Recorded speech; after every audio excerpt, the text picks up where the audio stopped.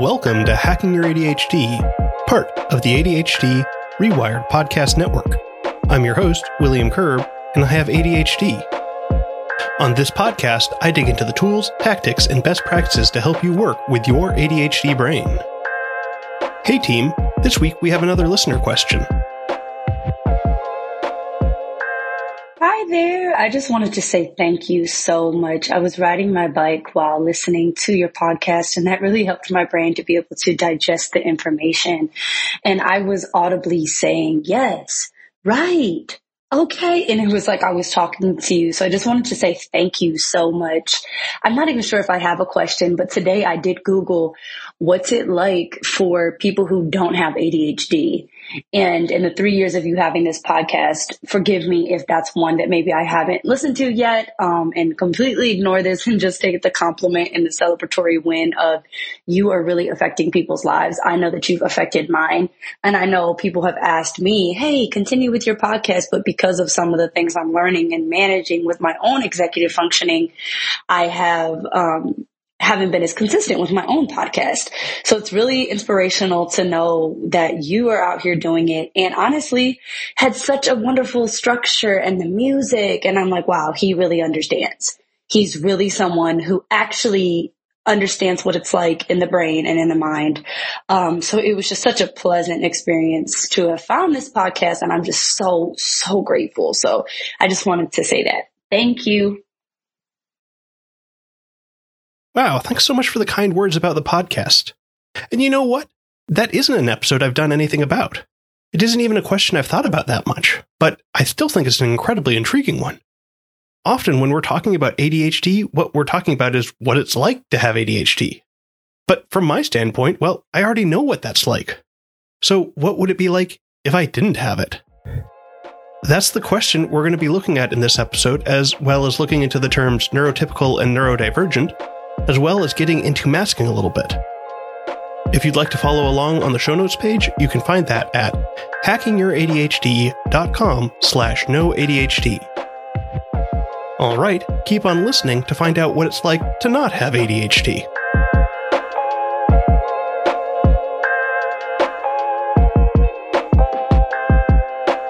What's it like not to have ADHD? This is a hard question because my own lived experience is only that of having ADHD. And it's not like I'm only dealing with my ADHD some of the time. This is a condition that affects me all day long, medicated or not. To top it off, ADHD is an invisible condition. We don't see the results of having it. It's not like a broken bone. When my thoughts are spinning out of control and I can't get started on something, there's nothing to see other than my inaction. Another aspect that I can see coming from this is the lament that everyone is a little ADHD. Now, I'm not trying to lend credence to that phrase, but I think there is a grain of truth in there that everyone has the problems that those of us with ADHD deal with. The difference being that we deal with these problems on a chronic basis. It's absolutely true that everyone can be a little forgetful, but for me, it's the rule rather than the exception. I know that when I put the laundry in, I need to give myself a reminder because it's not if I'm going to forget about it, it's if I'm going to remember. And what about executive dysfunction? Certainly there are things that everyone has trouble activating on, but with ADHD, I'm going to have a lot more difficulty. One of the phrases from Brendan Mahan of the ADHD Essentials podcast that I really enjoy is ADHD is life on hard mode. But does that mean living without ADHD is easy mode? Or at least normal mode? From the outside, it can certainly feel that way. But I'm sure that the reality of the situation is that we just have different problems.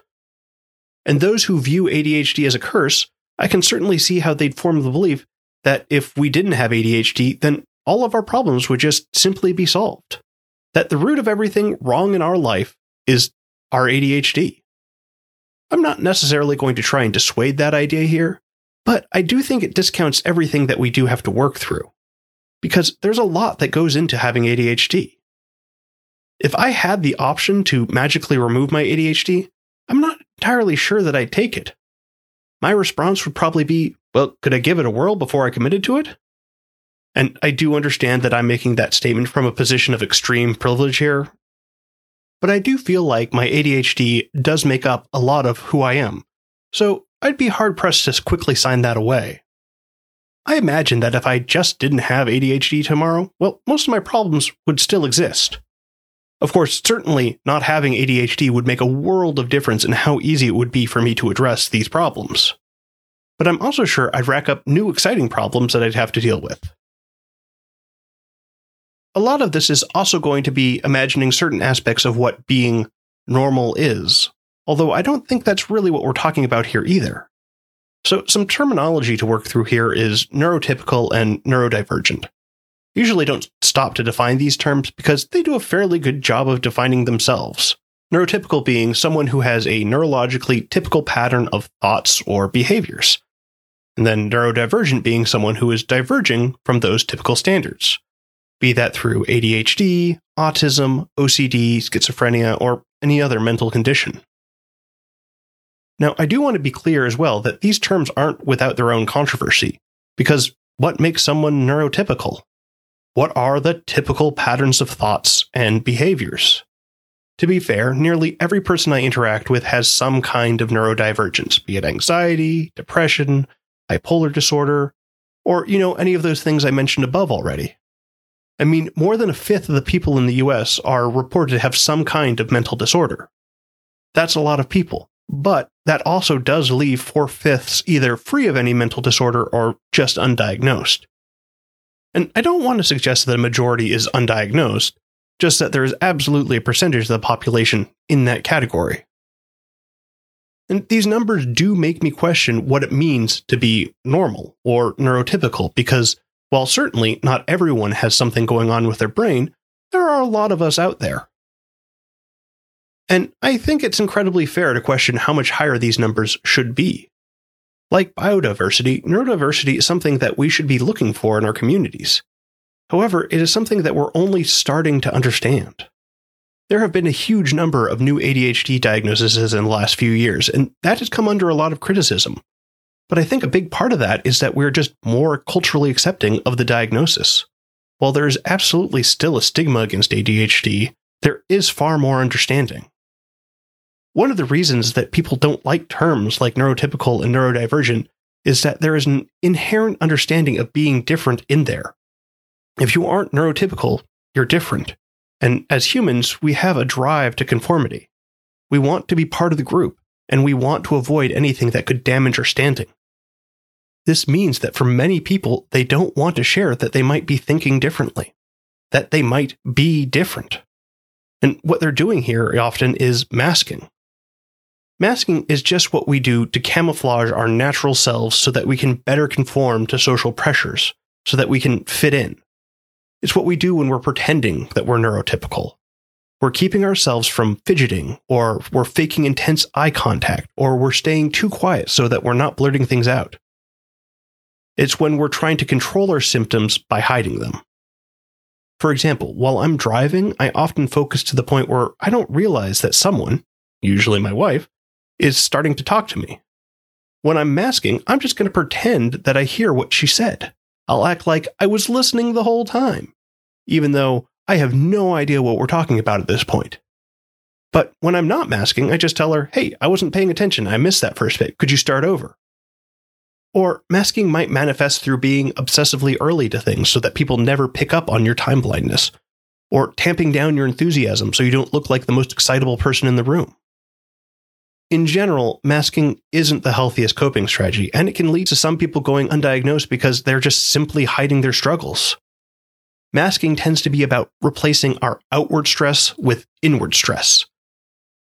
There are, of course, situations where masking is the better option, and masking also isn't something that only neurodivergent folks do.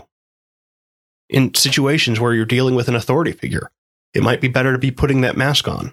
Or, hey, maybe my kid did something that really upset me, but I also need to comfort them at the same time. It's okay for me to mask my anger in those situations.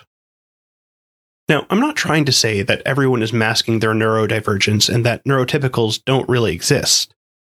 But I do think, to some extent, we are seeing a rise in the number of people who are neurodivergent as more and more people are taking off their masks. I also think this is going to shift what it means to be neurotypical as we figure out what is and isn't part of the neuromajority. And I think this in turn is going to help us identify what it means to have ADHD. One of the things that I often hear about the International ADHD Conference is that people love that they get to be their authentic selves there. That for the first time, they don't feel like they always have to be masking around everyone. And I think that's what a big piece of not having ADHD would be like. That not only are we not dealing with our symptoms, but we're also not trying to hide them. That we're getting to be our authentic selves all the time. Now, that does say a lot more about the world we live in, as there are places that we can get away with without masking fine. But I do certainly think that's an aspect that needs to be considered when we're thinking about what it means to have ADHD and what it means not to have ADHD. That's it. Thanks for sticking with me all the way to the end. And if you have a question for me, feel free to leave me a message over at hackingyyouradhd.com/contact.